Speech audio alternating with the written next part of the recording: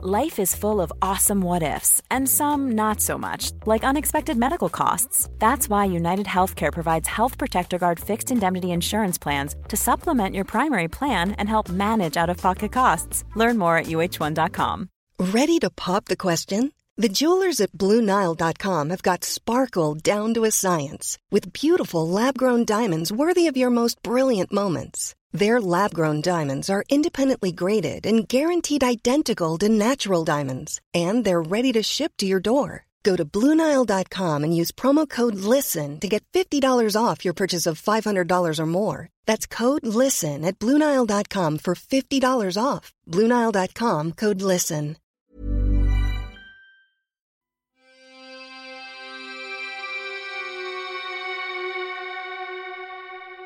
Welcome to Murder Mile, a true crime podcast, an audio-guided walk featuring many of London's untold, unsolved and long-forgotten murders, all set within and beyond the West End. Today's episode is about the tragic death of 8-year-old Peter Buckingham, a lovely little boy who wasn't starved, abused or mistreated. If anything, he was adored. And yet several traumatic incidents led to this innocent little boy being murdered by the one person who loved him the most, his own mum. Murder Mile is researched using the original police files. It contains moments of satire, shock and grisly details. And as a dramatization of the real events, it may also feature loud and realistic sounds, so that, no matter where you listen to this podcast, you'll feel like you're actually there. My name is Michael, I am your tour guide, and this is Murder Mile. Episode 89, The Last Gasp of Peter Buckingham.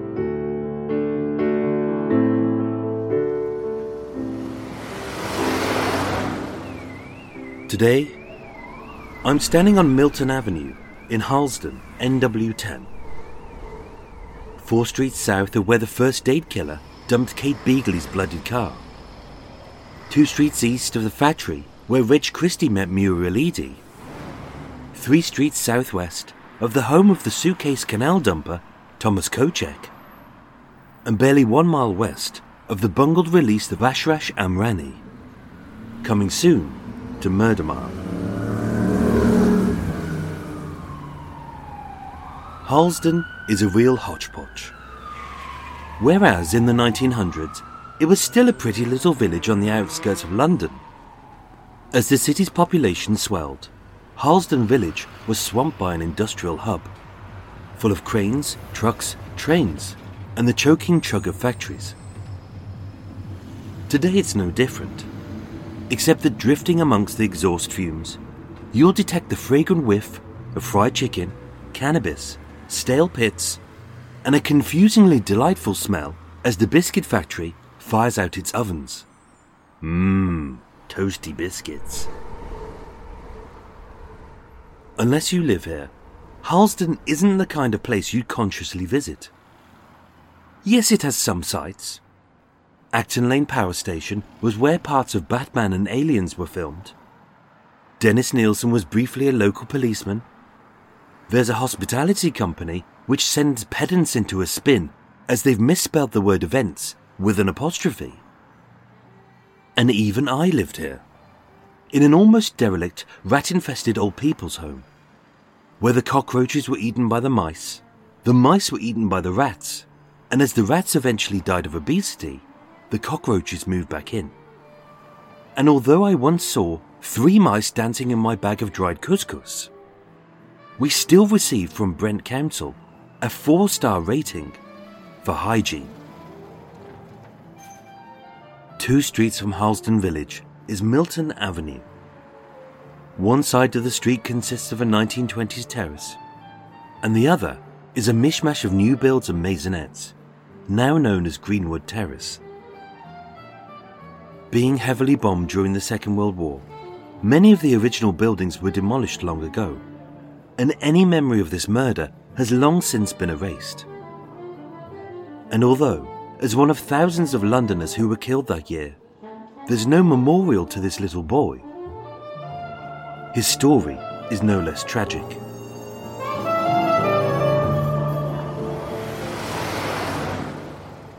As it was here, on Thursday the 18th of November 1948, in the ground floor flat of 134 Milton Avenue, that a desperate mother felt forced to make a tragic decision and took the life of her own son.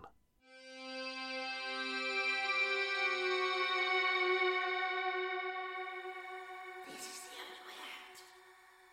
This is what everybody wants. Eleanor Buckingham was either born Eleanor Carey, Eleanor Carg, or Elsinore Carey, somewhere in or near the rural village of Finkenberg in Austria, on a date close to the 21st of May 1915. But with so many records lost, falsified or destroyed, the first 21 years of her life will remain a mystery forever. And yet if she hadn't felt forced to do something so heartbreaking, like many of us, she would cease to exist. Like so many millions born before her, Eleanor's story is one of insurmountable tragedy and trauma. Raised amongst the snow-capped peaks of the Tyrol Mountains, every day Eleanor breathed in fresh air from the crisp blue skies. She drank the cold clean water from the newly formed mountain streams, and under her feet the soft dewy grass danced. Finkenberg was a tranquil place, so her young life should have been idyllic. But even death can visit paradise. In 1915, as the youngest, Eleanor was one of 6 siblings in a family of 8. With 3 babies having died before they were born, the family were already used to pain, but the worst was yet to come. In 1916, the First World War took their father. Then the measles took 2 boys, chickenpox took a girl, and with the influenza pandemic infecting a third of the world's population over 2 years, and killing close to 100 million people, the family weren't spared, and Spanish flu took 2 more. By 1924, Eleanor was both the youngest, the eldest, and the only child in this devastated family who had survived. And what began as a little farm full of cows and crops, as the plants withered and the cattle keeled over, the only thing they seemed to grow were gravestones. All Eleanor and her mother had left was their home, their lives, and each other. But as the 20s gave way to the 30s, a new horror was looming. In 1934, with the Nazis banned in Austria, Hitler ordered all fascist sympathizers to smash, loot, and destroy. Fueled by rabid anti-Semitism, bigotry, and a deluded mission to eradicate those who weren't of pure blood, the Nazis persecuted and executed anyone with a traceable Jewish ancestry, just like Eleanor. In the blink of an eye, everything she had owned or loved was gone. And for nothing she had said or done, she was no longer welcome in her own country. Eleanor was just a small, quiet woman, too shy to speak up and too timid to lash out, with her bitten-down fingernails often trembling, and her pale, pained face framed by the frayed ends of the pigtails she chewed. In April 1936, although she had never set foot outside of her village before, clutching a small battered suitcase and barely able to utter a few English words, she fled her homeland and headed towards an uncertain future, unaware that she was escaping an almost certain death in the gas chambers of Auschwitz.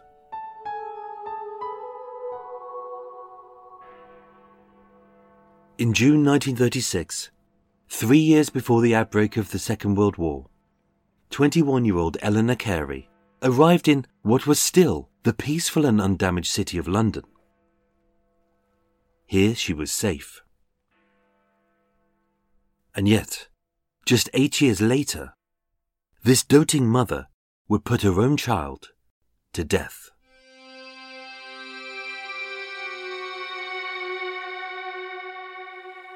This is the only way out. This is what everybody wants. Compared to the little rural village of Finkenberg, London was dirty and chaotic. For someone so timid, the city was a terrifying noisy cacophony. Here she couldn't sleep, she couldn't breathe, and everything was slathered in soot. Nothing was soft, fresh or natural. It never got dark, and it never went silent. But seeing the city as her sanctuary from death, slowly this crazy chaos became her new normal. In April 1934, Eleanor embraced England as her own, and she became a naturalised British citizen. In June 1939, just 10 weeks before the Second World War was declared, and with Austria under the jackboot of Nazi control, Eleanor married James Buckingham, a lovely older gentleman who, being aware of her frayed nerves owing to a turbulent childhood, he was always kind, devoted, and patient. And as if some kind of divine being had witnessed her tragic little life and decided that, for once, she deserved to be given a bit of a break. On the 16th of May 1940, the recently married Eleanor Buckingham was blessed with not just a baby boy, but she gave birth to twins. John and Peter were perfect. Two pasty little bundles of joy, all wrinkly and bald, chubby and helpless.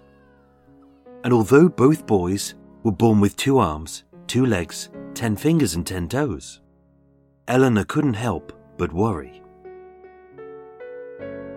She knew she'd been blessed. So unlike her 3 unborn siblings, both of her babies made it through to birth. Unlike her older brothers and sisters, some who didn't survive into infancy, her boys dodged every childhood illness. And in a small Hampstead flat, thick with the steam of a never-ending cycle of wet towels, drying sheets, and nappies bubbling on a boil wash, solely owing to their doting mother, both John and Peter made it through their first year unscathed. Eleanor was a fighter, but still, her life wasn't without its challenges. With the Nazis snapping at her heels, the threat of a German invasion in her new homeland became a real possibility. Being in the grip of rationing, everything her babies needed was in short supply, but they never went without. And with her husband James being too old to enlist and too crippled to return to a better paid job as a labourer, earning very little as a night watchman, it meant that when he worked, she slept, and when he slept, she worked. So although the newlyweds rarely saw each other, their life just about ticked along. But through it all, Eleanor fought on. Anyone who ever met them said that the Buckinghams were a delightful family, and that at the centre of it all was Eleanor. At the inquest, the words of her friends and neighbours never once wavered. To her beloved boys, she was a good mother. She would do anything to feed them, anything to clothe them, and anything to protect them. But no one ever thought that, in order to keep them safe, she would do the unthinkable. Between the 7th of September 1940 and the 11th of May 1941, the Luftwaffe unleashed an aerial assault on Britain. No longer attacking strategic targets, but striking populated areas instead, as the Allied forces were outmatched and ill-prepared to repel such a devastating and unrelenting attack. For 8 months, day and night, German bombers rained down wave after wave of bombs, mines and incendiaries, as the Nazis sought to pummel Britain into submission. But it failed. People were dead, lives were ruined, and cities had fallen. And yet, life went on. For the sake of her twin boys, Eleanor had embraced the British way of life, as with a straight back, a stiff upper lip, and a mid-digit to Adolf. The order of the day was to keep calm and carry on. So as ordinary people went about their everyday lives, it wasn't uncommon to head to the local shops only to find rubble, for the death of a friend to casually crop up in conversation, and to dodge body parts as he walked the bomb-damaged streets. As things really were, here today and gone tomorrow. Like so many others, this became Eleanor's new routine.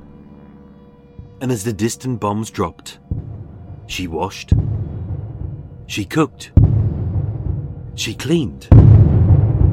And as the bangs and shakes grew louder and nearer, with John and Peter tucked under each arm, she'd sprint into the nearest air raid shelter to endure yet another sleepless night and restless day, as babies cried, bombs dropped, and the world around her was smashed. Through it all, she stayed strong for her boys. But the unrelenting trauma took its toll. Being in her late 20s, her skin was now wrinkled, her hair was grey, and even a knocked pot made her flinch. So after almost 262 days of constant death and destruction, as the Blitz ceased, the bombing didn't just stop. Instead, for the next 3 years, it became unpredictable.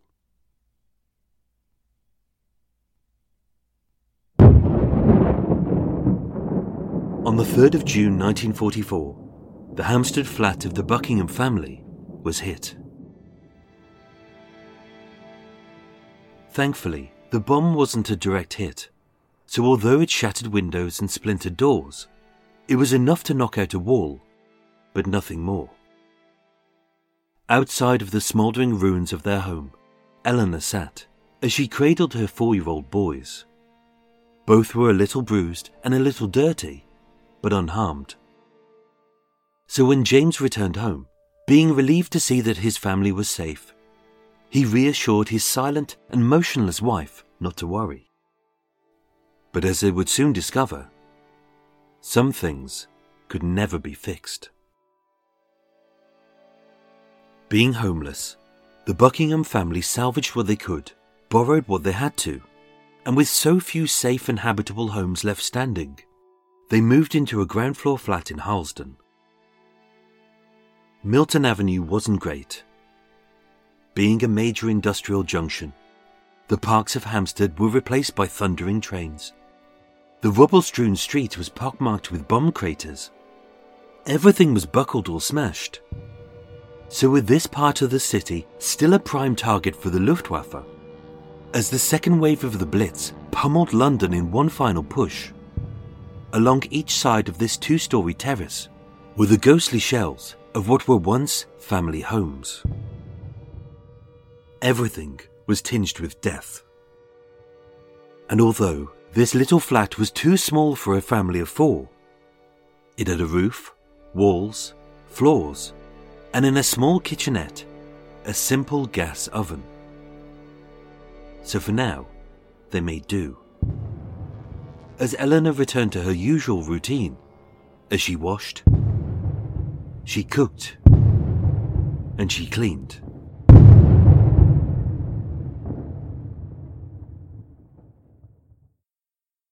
On the 30th of April 1945, with Adolf Hitler dead, the war was finally over. But Eleanor's battle had only just begun. Across the smoky ruins of the city, as the people cheered, children played, and jubilant church bells rang out, Eleanor should have been elated. But this tiny nervous lady, who was still only 30, had witnessed enough trauma to last a lifetime. Her body was frail, her brain was fried, her smile was gone, and her nerves were shot. 2 days later, being unable to cope, Eleanor took an overdose of aspirin. 1 week later, having almost recovered, she attempted suicide again.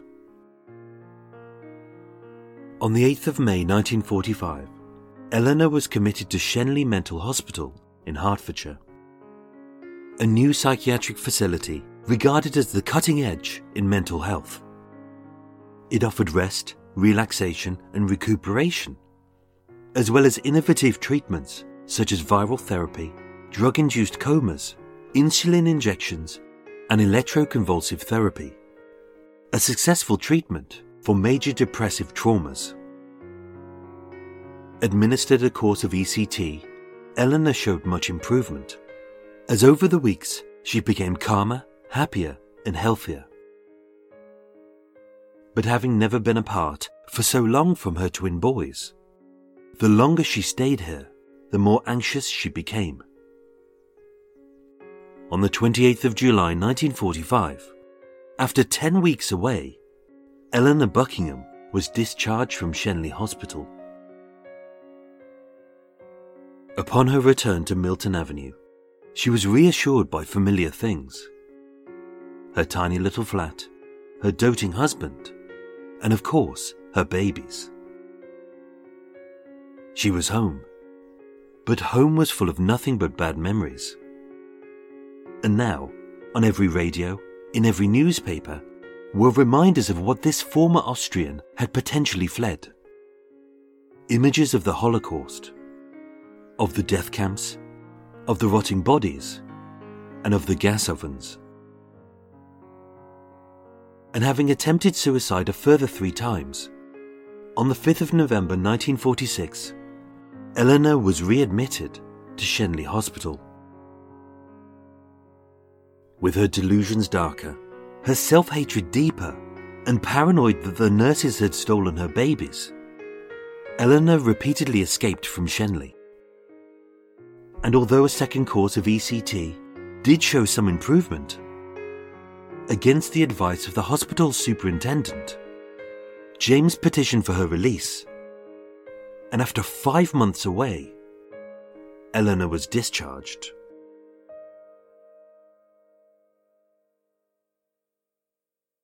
"18 months later, she did the unthinkable.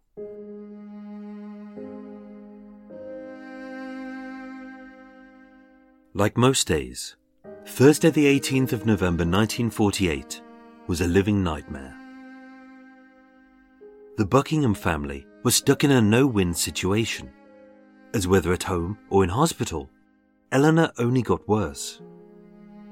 Her language was foul, her moods were manic, and petrified that the neighbours were conspiring to kill her, and gripped by the terror of being sent back to Shenley Hospital, her life was one long paranoid delusion. At 7:30 p.m, James headed out on yet another 12-hour night shift. With Eleanor becoming more violent, he never felt that she would hurt their boys, as only he was the brunt of her abuse, and only his face bore her scars. And although she had threatened to kill her kids, he knew that she never would. As everyone would later testify, Eleanor was a good mum. She was loyal, loving, and devoted to her 8-year-old twin boys, John and Peter. She would do anything to protect them. Anything. That night was no different. She made her boys a light supper of vegetable stew. She washed their faces. She brushed their teeth. She dressed them both in vests and underpants. And having kissed their foreheads, she put them both to bed. With the icy winter wind howling, the old house drafty, and the coal fire out of fuel, on the floor of the kitchenette she placed a mattress. And as all 3 of them snuggled up together under a duvet, they were soothed by the warmth of the gas oven, as Mother and her babies drifted off to sleep. This is the only way out. This is what everybody wants. During the night, John awoke. With his skin shivering, his eyes stinging, his head pounding, and his lungs spluttering. Unsure if this was a nightmare, all he knew was that, with the gas oven off, the kitchen was dark and cold. In her arms, he saw his mother feverishly rub his brother's frozen limbs. And as she carried the limp boy into the bedroom and tucked him under a duvet, John followed. But as he snuggled up to Peter, he could feel that the bed was as icy cold as his brother. Still feeling drowsy, it didn't take long till John drifted back to sleep. And although his twin was still and silent, his mother was not. As she sat on the bed, beside her two boys, and rocking back and forth, repeating, "It's still warm. It's still okay. It's still warm. It's still okay." But Peter wasn't okay.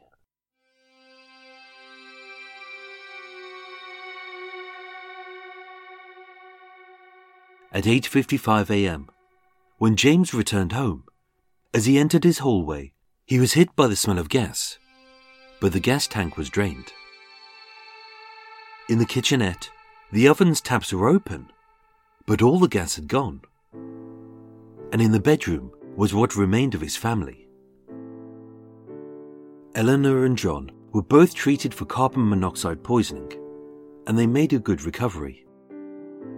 But Peter, who was the smallest, the weakest, and the nearest to the gas taps, had inhaled the most of this invisible, odorless poison. At 10:20 a.m., 8-year-old Peter Buckingham was pronounced dead. There were no signs of violence, abuse, or struggle. And given the type of oven, experts declared it was impossible for the gas taps to be turned on by mistake. Eleanor Buckingham was charged with murder, attempted murder, and suicide by asphyxiation, to which she confessed, "I was doing the three of us, but I just couldn't stand it. The gas made us sick. It's Shenley Hospital I'm afraid of. I didn't want to go back, so I was taking my two children with me." At her brief trial, the jury took into account the traumas she had suffered. Her diseased siblings, her dead parents, the Nazis, the war, the Blitz, and the bomb blast. And although no one doubted her undying devotion and love for her boys, even though she had survived so much, the biggest horrors she faced were the ones she could never escape. On the 8th of December 1948, at the Old Bailey, having been certified insane and declared unfit to stand trial, Eleanor Buckingham was found guilty of willful murder by reason of insanity. She was detained at His Majesty's pleasure and was sent to Broadmoor Psychiatric Prison, where her fate is unknown.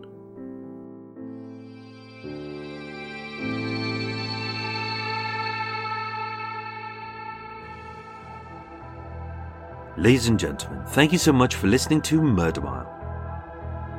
Don't forget, after hopefully a brief advert, although you never know, I shall be saying some random words and moving about my boat as I make a cup of tea, eat a cake, and generally waste a lot of air.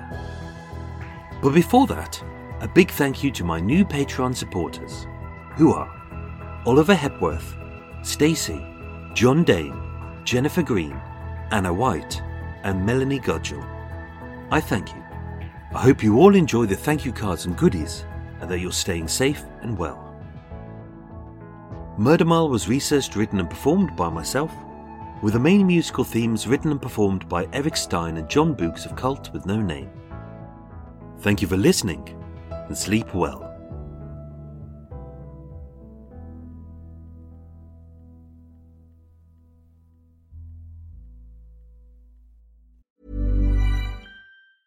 It's that time of the year. Your vacation is coming up. You can already hear the beach waves, feel the warm breeze, relax, and think about work. You really, really want it all to work out while you're away. Monday.com gives you and the team that peace of mind. When all work is on one platform and everyone's in sync, things just flow. Wherever you are, tap the banner to go to Monday.com.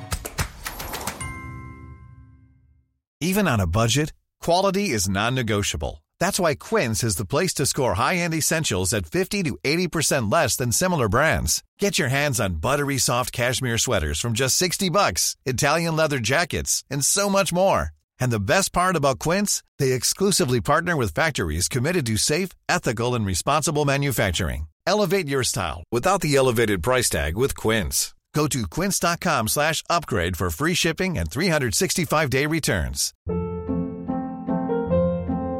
Hold up. What was that? Boring. No flavor. That was as bad as those leftovers you ate all week. Keke Palmer here, and it's time to say hello to something fresh and guilt-free. Hello Fresh. Jazz up dinner with pecan-crusted chicken or garlic butter shrimp scampi. Now that's music to my mouth. Hello Fresh. Let's get this dinner party started. Discover all the delicious possibilities at HelloFresh.com.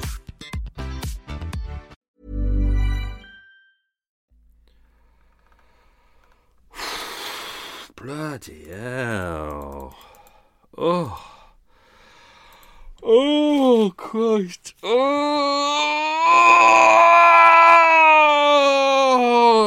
tired. Oh, open some curtains a bit. Oh, dear, that was slightly harder to do that one. There was a goose that kept coming past, going... It was one goose by itself, and it was really lonely, and it's trying to find its buddies. And it kept going back and forth past the boat. There's no gooses here except that one. It's going meh, meh, meh every like second. And it's like 20 minutes of this I couldn't record. Anyway, right. Hello everyone. Extra Mile, blah blah blah. Extra Mile. Here we are. Extra Mile. Unscripted, unedited. This is why I waffle a bit. I make a cup of tea. I have a bit of a cake. Fill you in and hopefully some details towards this case. So right, first things first. Go make a cuppa. Ow. Oh, my hip just popped. Out. Gonna make a cup of tea. Got a cake.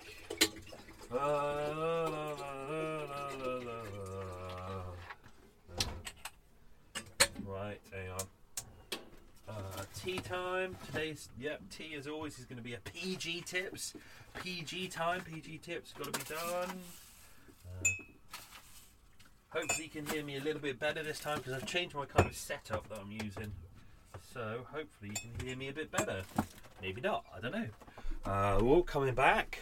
This is today's cake. What is the cake of the day? This is very exciting. Hang on, let me see how long I've done. Right, okay, cake of the day is chocolate twist. It's like a long pastry in a twist. There's some kind of jammy thing in the middle, and then there's lots of chocolate sprinkles and things around it. So that's going to be very nice. Looking forward to that. Hope you're all well and staying safe. Obviously, we're all still in the middle of the pandemic. Hope everyone's staying safe, just staying sane. Keep yourselves busy. That's the important thing. Get a routine. But more importantly, I'm seeing a lot of people doing this. A lot of people posting pictures of themselves wearing masks. Don't seem to be seeing a lot of people wearing gloves. I know, there's a lot of people walking around, got the masks on, no gloves. And as we all know, it's the gloves that are the important, the masks. Unless you're ill or you're in the healthcare profession and you need to wear them. But if you don't need to wear them, don't wear them. They're not fashion accessories. As it's already been said, if you're wearing masks and you don't need to wear a mask, there are risks that you're spreading the virus around just by doing that. Gloves are what you need to do, or washing your hands, as they're saying. People don't seem to be understanding the rules, or keeping your distance from people. I think a few weeks in, a lot of people are becoming complacent, so even though I don't mean to be preachy, I will be with this. Wash your hands, or use the antiseptic. I'm using the antiseptic gels on my hands, and I'm using gloves everywhere. It's weird, I go into shops and people are looking at me like, where's his gas mask? Or, whatever mask we were meant to be wearing. And it's like, well, I'm not in a healthcare profession. I'm currently no longer looking after people who are ill, haven't got Do you know, I only need to wear gloves, and I do. I'm thorough with my gloves, and I come home and I wash my hands. Do you know? So I'm helping not spread it. But there's a lot of people doing their selfies online and going, "Oh, look at me! I'm wearing my gas mask," and it's like, yeah, that's fine, but where's your bloody gloves? Do you know? Obey the rules. Do you know these cases of infection are going up by 100,000 a day at the moment across the world? 100,000 a day. And it's because people aren't obeying the rules. They're not social distancing. They're not keeping their distance. They're not washing their hands. It's all to do with touching things and putting it near your face, and that's how you get the infection. Rant over. Just to say, everyone, you may have noticed there was a bit of a feed drop in the episode recently for a podcast called Immaculate Deception. Hope you don't mind about that. This is just a bit of an apology from me. Normally I would say no to kind of a feed drop like that, but obviously times are hard, things are difficult, we're all kind of short on money. So I said yes to it, but what I did first was they'd already released 2 episodes, so I listened to both episodes of Immaculate Deception. It's a story about a kind of a fertility doctor who they found out years later, not really a spoiler, he'd used his own sperm to inseminate all of these women, and it's kind of now that all of a sudden there's loads of children out there who are all his children, but these women never knew that. They thought it was, you know, donor sperms, but it was in a way, but it was kind of illegal donor sperms. So I listened to that. I thought it was really interesting. So that's why there was a feed drop in there. So I hope people don't mind about that. It's not going to be a regular thing. I normally don't like it because you see it online and people go, "Oh, do you know?" If you listen to a lot of Wondery podcasts, they do a feed drop at the same time, and I see people get very agitated about it, and rightfully so. You look at your feed list, and all it says is new clip for this, and it's like 20 versions of the same shit. So it won't be a regular thing, but they offered me money. It was easy money, and I thought I have to do it because where's the next penny going to come from? We don't know. How long is this going to last? We don't know. So I hope you don't mind. It keeps me in cake. Right, and my tea's up. Tea's up. As always, let it stew. I treated myself to a nice big flask this week. I know it's very exciting, because I realised I make a lot of tea during the day, and because we don't know how long things are going to last, we also don't know how long gas is going to last, and because I'm not connected to the mains, I run off gas tanks on here, and they last about, one will last 3 months, and I have 2, but there is a risk that they could, you know, who knows whether the gas is going to expire, so I'm trying to eke out my gas. I've got enough for about 6 months, I reckon, without getting some more gas tanks. But you never know. So that's why I'm trying to be cautious, trying to conserve water and things like that. So you know, this could all be wrapped up in a month or 2. It could be wrapped up in a year. You know, you never know. Just wanted to say a kind thank you to everyone who sent. I can't do. Struggling. Just a thank you to everyone who. Just a thank you to everyone who sent nice messages.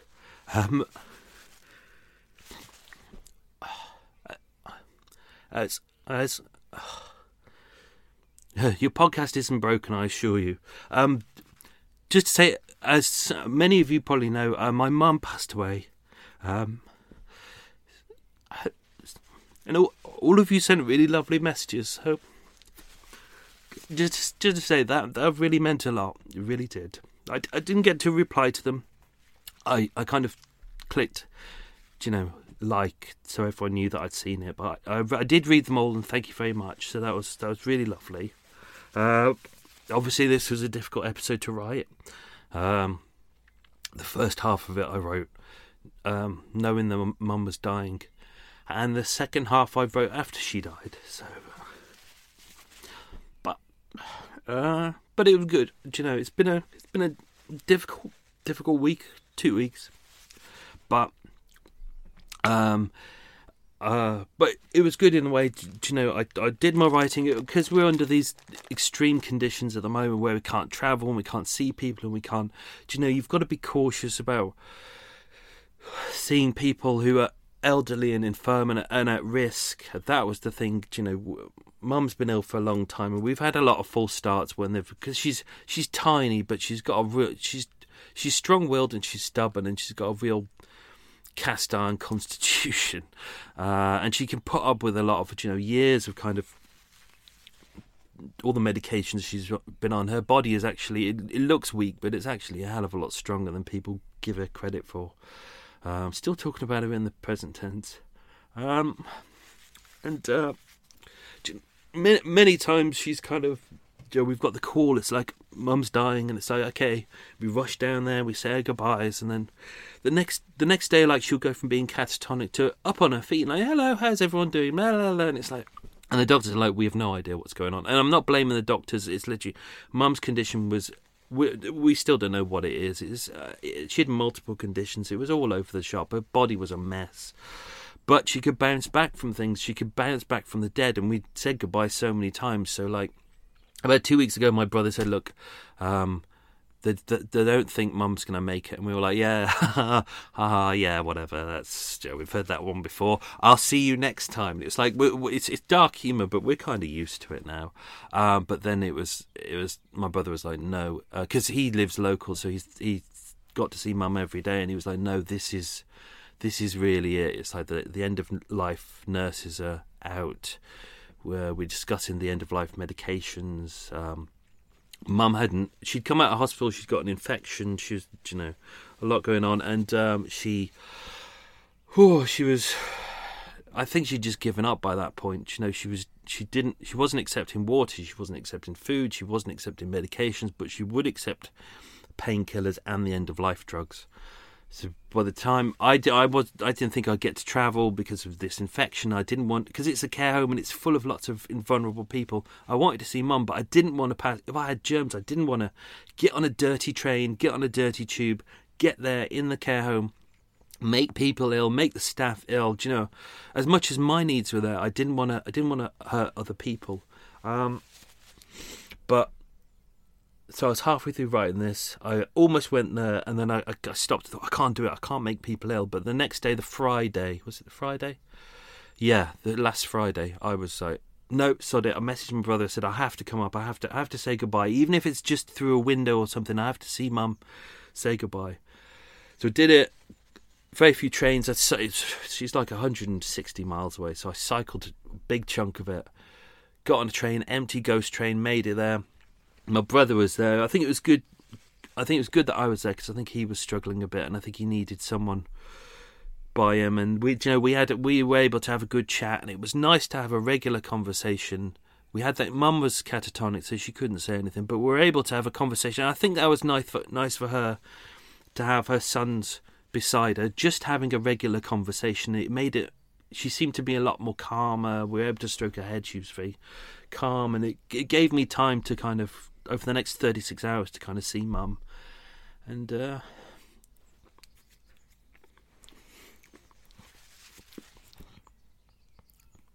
I think the last hour was difficult because it was like even though she'd survived for like. In the end, it was 18 days without food and water. It was her decision. It was her last decision. It's what she wanted to do. She wouldn't take anything on board. So she survived a lot longer than, like 10 days is how long you meant to last. She lasted 18. And even the nurses were coming in going, we've no idea how she's lasting this long. She just kept going and going and going. But because of the Friday, I knew I had to get back. I knew I didn't want to be there in case I caused more of a problem there. So I knew that I was going to have to leave at some point because they were still saying she could last another week. Who knows? To the Friday I was there, the last hour I knew that my train was soon. And that was the hard bit. The hard was the last hour, knowing that this was going to be the last time I'd ever see her. But it was good. I'm glad I made the journey because it was good. I got to see her. I got to say goodbye, kiss Mum's forehead. told her I loved her. Wished her a safe journey.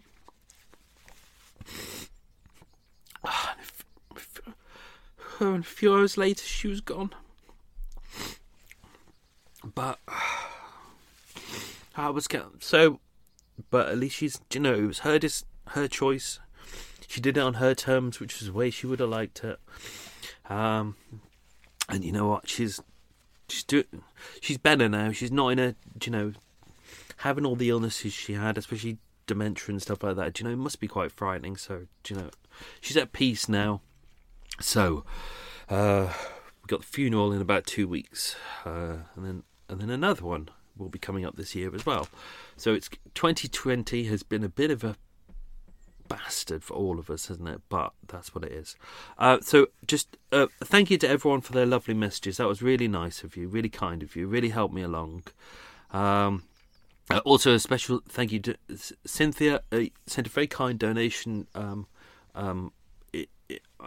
in relation to this. So what I'm going to do, there's only going to, unfortunately, because of funerals, you can only have 5 people at funerals now, and all funerals are being limited to just a couple of minutes because there's so many that they have to have. There's just not the staff to do them, and I totally get that. So there's only going to be a few of us at Mum's funeral. There'll be me, my brother, sister-in-law, one of Mum's friends, and 2 people from the care home, we hope. So that'll be good. It's just a selection of people from her life, and I'm going to buy them each a drink with that donation. So that's very kind of you, Cynthia. So thank you very much. That was cheerful, wasn't it? And that's why this was a hard episode to write, because it's a story about a mum with lots of mental health problems, and I think I've related too much to it. So right. Questions, quiz time. Let's do this bloody quiz, and then we'll do some more information on this. Right, everyone ready? Question number 1. Oh, that cake looks too good. Cake looks too good, and the tea's right here. Question number 1. What was the name of the hospital Eleanor was committed to? Good hospital. It still exists today, and I'll try and post some pictures of it. Question number 2. Name both of the places that the Buckingham family lived in London. Question number 3. Name the village Eleanor came from in Austria. As always, I should mention that if some of these questions disappear, like I go from 1 to 5 or 1 to 1, 2, 3, 5, 6, it's because I've had to edit that bit out of the story, therefore I'll edit out of the question as well. But some weeks I might forget. Question 4. What were the 3 possible names of Eleanor... I had to stop myself then. What were the 3 possible names of Eleanor? I'll explain all this later. Question 5. What did James, her husband, do as a job? Question 6. What killed off her family, her original family, her mum, her dad, her brothers and sisters? What was the twin boys' final meal? Question 8. Where did she spend the rest of her life? After her court, the trial at the Old Bailey. Question number 9. What treatments did they offer at the Shenley Hospital? And question 10. Over the smell of car fumes, cannabis and chicken shops, what is the unusually sweet smell you can detect in Harlesden? It's a familiar smell that I've smelt many times. You can smell it on the canal going past, because the canal goes through Harlesden as well. The canal is literally at the back of this street as well. So it's a weird intersection. It's an intersection of a very busy road, a main train route, canal system, and Acton Lane power stations. And then next to that is the McVitie's factory. So it's a bit of a mess of a place. But you can as you go through, you can smell horrible smoke and things, but then you can smell McVitie's biscuits. And I know it's not them making the biscuits, because my dad, when he was a teenager, used to work in a biscuit factory, and he said when you can smell a really, really biscuity smell, it's not them making the biscuits, it's them firing out the ovens to burn out all of the biscuits that stuck, and that's what you can smell. It's normally around 3 o'clock. This was one of those cases found in the National Archives. I didn't know anything about it, just did a little bit of a search. I can't remember how I found this one. They have a search function there, and I used it, and I thought, oh, okay, yeah. All it said was Eleanor Buckingham killed Peter Buckingham, aged 8.5. And I thought, child murder could possibly be good, could be bad. Case turned up, the case file, pulled out the file. The file was barely 15 pages long. It was tiny, and I thought, oh, God, this is really not going to be... there won't be enough in there to tell me. But I read it. It was simple. It didn't really go to trial. It didn't go to major trial because it was pretty much open and shut. She confessed to it. She had a long history of mental illness. She'd said that she was going to try and kill her children before. She did. So that's really all it was. And even though it was a tiny file, I'll post a picture of it online because normally they're big and fat. This was a tiny little sliver of a file. But I read it and it was sad. And I could really relate to the story. And I just thought, do you know what? Even though it's going to be a nightmare to try and research all this information that's not in there, it'll take me a long time. But I think it'll be worth it in a way. So... just to say, as I mentioned in the story, the first 21 years of her life, a lot of it is based around people who knew her, but at the time of the murder. So this is obviously like 10, 15 years after, she died when she was convicted when she was 33. So a lot of these people wouldn't have known her from Austria. So a lot of these details may not be correct about her early life, but this is what people have said. So I've tried to fashion it into a story, which is why her date of birth may be wrong. I can't give away too much because this is the quiz. Her name may be wrong. I'll explain why as well. Her name was a nightmare. Her mum's name was a nightmare. It was really difficult to piece all this together. But you know what? When he knows, not coronavirus. So hopefully I've been able to fashion a story out of it, which is why the quiz is slightly more difficult this week, because it's kind of like there wasn't that many facts that were in there, but there was a lot more about her and what was her thought process, what was going through her mind. So although she never really gave any statements about what's going through her mind, because we know that the trauma was caused by past trauma, but also the Blitz, all the bombings, being involved in that bombing as well. Unfortunately, where her house was in Hampstead when that blew up, we don't know. It wasn't listed. So that's a little bit vague as well. So we only really know details of what people's statements have said. What we did get, we got a statement from James, the father, all about their life. We got a statement from John, who was the other twin, the one who survived. He gave a statement. All the neighbours gave statements. The police gave statements. The pathologist. So all those were in there, but it was kind of quite limiting. I changed a couple of things around in the story just because it was a little bit confusing when I read it, because it was the mum had actually got one of the mattresses, moved it out of the bedroom next to the fire. Oh no, we did that. That was right. But then there was a whole story about moving mattresses, and it just got really, really confusing. So I tried to keep things as simple as possible. So the twin brother said Peter went to bed first in the big bed in our bedroom, which was where they'd end up eventually. Mummy and I brought a mattress from a single bed into the kitchen and laid it on the floor. That was in front of the fire. Mummy carried Peter into the kitchen and put him on the mattress, so he was already fast asleep. I went to bed on the mattress beside Peter. Mummy stayed up. She said later on that she joined them in bed.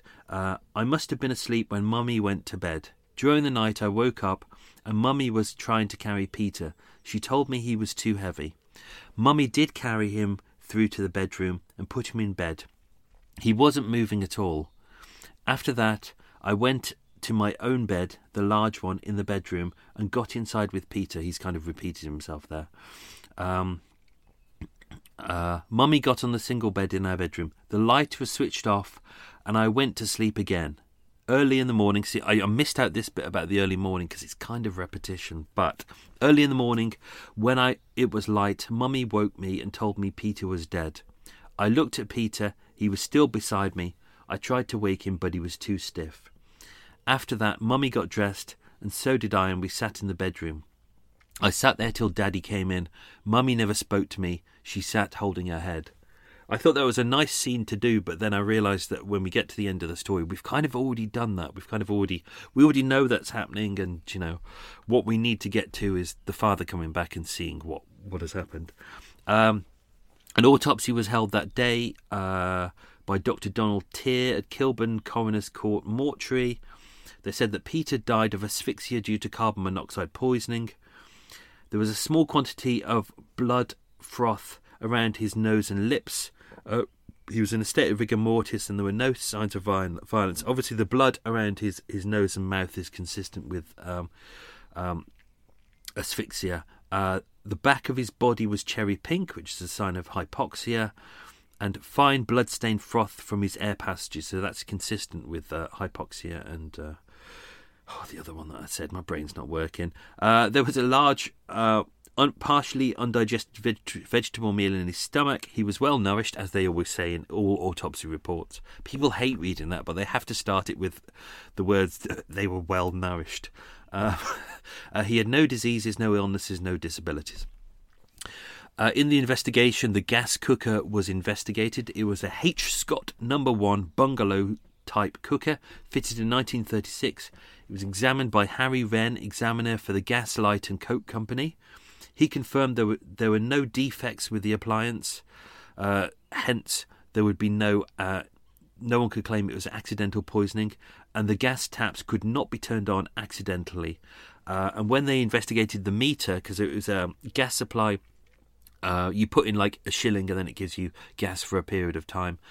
It was the meter was empty when they examined it. So obviously, Eleanor had the kids were fast asleep. She switched on the gas taps. She curled up with the kids, went to sleep. The gas ran out. So either she didn't put enough money in, or, as John did, she woke up and started coughing, and as she said, she didn't like it. It was making her sick. So she stopped. Or they moved to the other room, but by that point, Peter was already dead. They looked around the room. There were cracks in the fireplace and cracks above the walls and the windows, because obviously it's a bit of a rickety old house, but she hadn't stopped them up. She hadn't blocked them. So although they said there was no hint of premeditation there, she hadn't gone around the house to making sure that it was airtight, they still knew that she had attempted to take her children and herself with her. She was mentally assessed at Holloway Prison on the 19th of November. That was the next... Oh, no, she was held at Holloway Prison 19th of November till the 4th of December. That was during... in the build-up to her trial. She was certified as insane, suffering from paranoid delusions. She was sullen. She either ignores those around her or fiercely glares at them. When spoke to, she will ignore that person, but will only reply when they have gone. She's paranoid. She feels persecuted. She claims that doctors at Shenley are double-crossers. They twist facts, and they wanted her and her children. As mentioned, she reckoned they wanted to steal her children. She refused to talk. She refuses food and was declared unfit to stand trial. Trial was held. The initial coroner's trial was held on the 19th of November 1948. That was the next day. That was the morning. That was the day of the bodies being found at Willesden Magistrates Court. She was remanded till the 25th of November, and this was paid for by the Poor Prisoners Defence Act of 1930, which is that still technically is in force today. Trial was held at the Central Criminal Court, which is the Old Bailey, on the 8th of December 1948. Judge Streatfield charged her with the willful murder of her son Peter. She was represented by Mr. Glynn, prosecution, and the prosecution was Mr. Hawkes. The trial opened with her mental condition. Dr. Thomas Christie, MD, not related to that Christie, of Holloway Prison, stated that she was insane and unable to appreciate the charge against her. Hence, she was declared insane and unable to stand trial. So the trial took place, but she wasn't there. The jury were asked to deliver a verdict based on the evidence, and finding her unfit to plead, she was detained at His Majesty's pleasure. She, as mentioned, she was taken to Broadmoor Psychiatric Prison, and that is where it ends there. I can't really find anything more about her. And that was kind of it. I tell you what, let's go through the questions. Have a swig of tea. I'm still looking at that cake. Yummy. Still looking at that cake. It looks good. Right, I'm going to answer the questions, and then that fills in a couple of gaps that we've got here. So, what was the name of the hospital she was committed to? Well, I've mentioned that about 50 times already, so you probably already got that. It was Shenley Hospital over in Hertfordshire. Question number 2. Name both the places they lived in London. They were Harlesden, which was Milton Avenue, and the second one was in Hampstead. The Hampstead address isn't listed in the file. It's too early. Well, we're about 20 years too early for the census records. It was a rented flat, so their details probably wouldn't crop up anywhere. So I've had a good old look around. Unfortunately, I can't find out where this address was. I did go through all the bomb charts for Hampstead, because we knew roughly the date of when their house was bombed, but there were so many bombings in and around Hampstead. Hampstead's a big area as well. I just couldn't narrow it down, so I kept it vague. Because we don't know. What was the name of the village she came from in Austria? It was Finkenberg. Although I've put in or near Finkenberg, but this could have been the place that she was registered there, or she could have been born elsewhere and taken back to Finkenberg, or her family could have been on holiday there. I don't know. It's just it says born in or near Finkenberg, so I've had to stick with that. This is why this story is difficult, because there's nothing in her history, and I think because we've only got James to work on, all he knows is what she told him about her early life. So this is based on what she said to him and what he recalls all these years later. So it's hard to that's why it's a hard story to pull off, and there's no real documentation out there, and what there is vague. But we'll get to that now. Question 4. What were her 3 possible names? This is where it gets difficult. One possible name, which is the one I've stuck with that most people seem to have used, is Eleanor Carey. She was also Eleonora Carg, which could be a spelling mistake, or Elsinore Carey.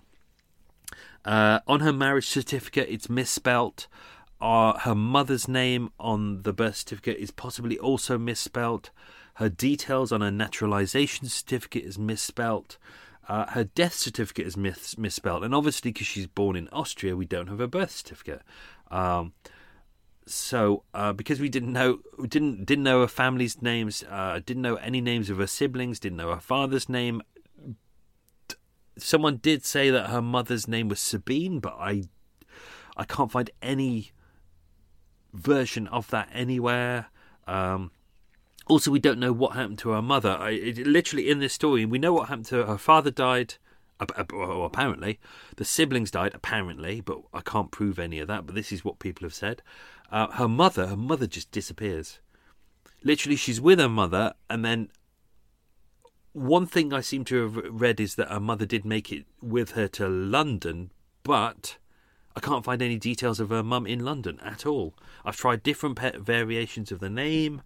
Nothing there. So maybe her mum didn't make it. We don't know. This is why this story is so vague. Question 5. What did James do as a job? We know what he did as a job, thank God.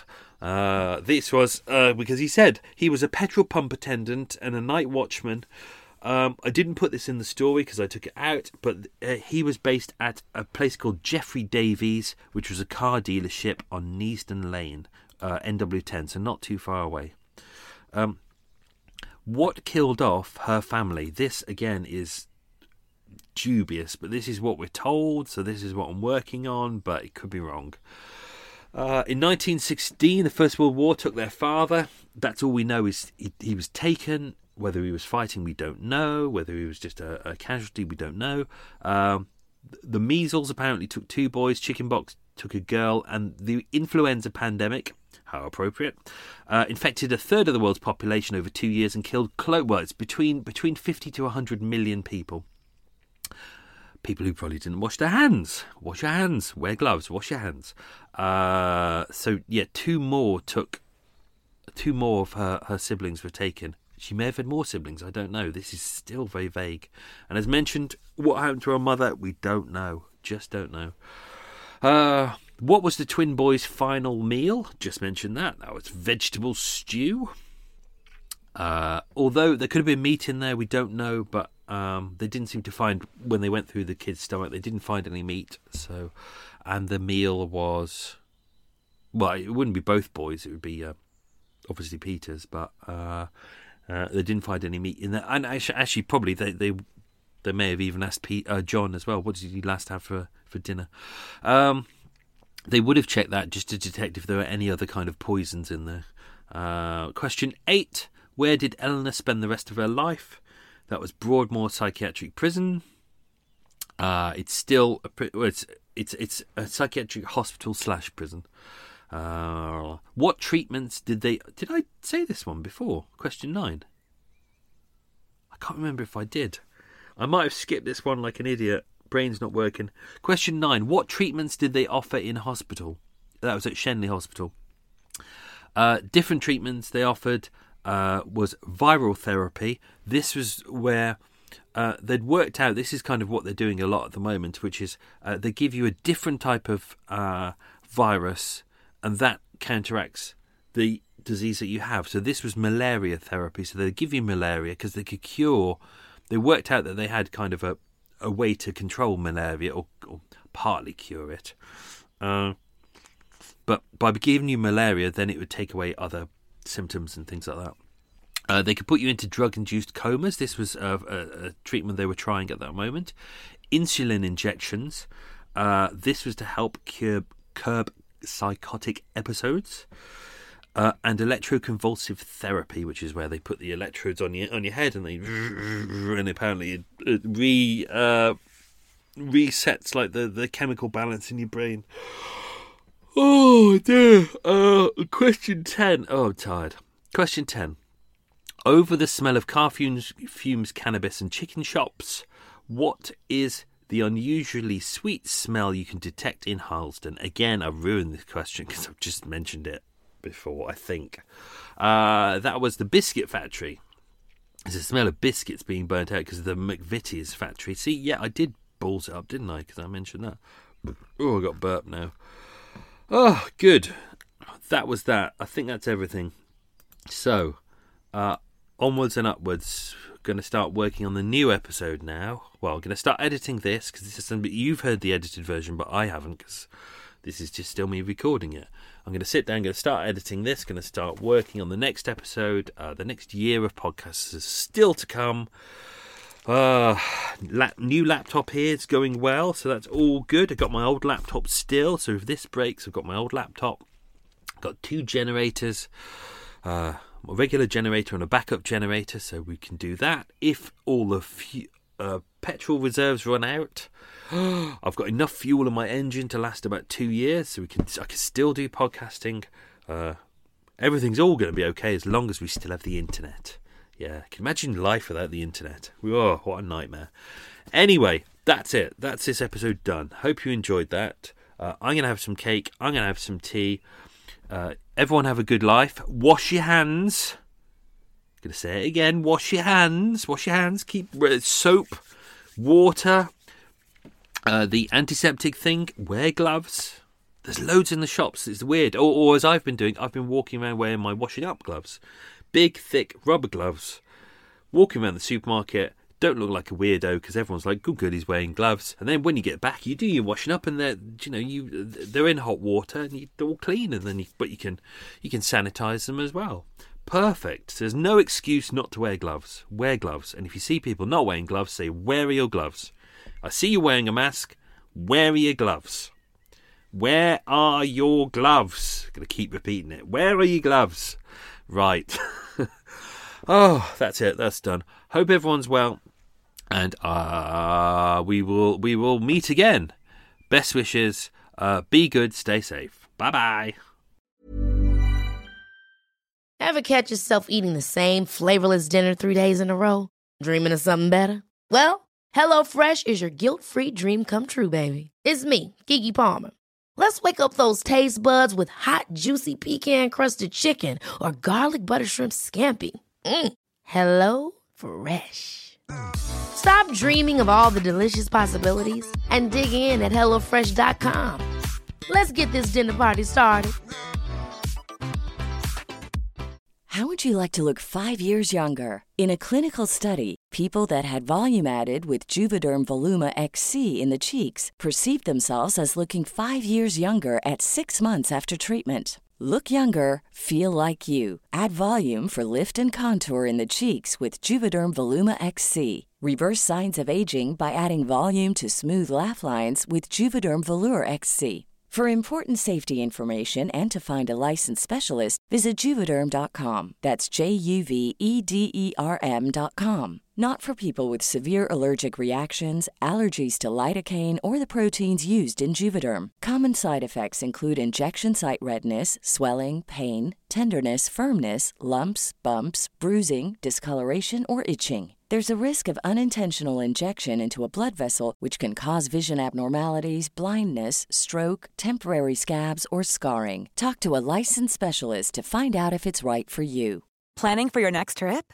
Elevate your travel style with Quince. Quince has all the jet-setting essentials you'll want for your next getaway, like European linen, premium luggage options, buttery soft Italian leather bags, and so much more. And is all priced at 50 to 80% less than similar brands.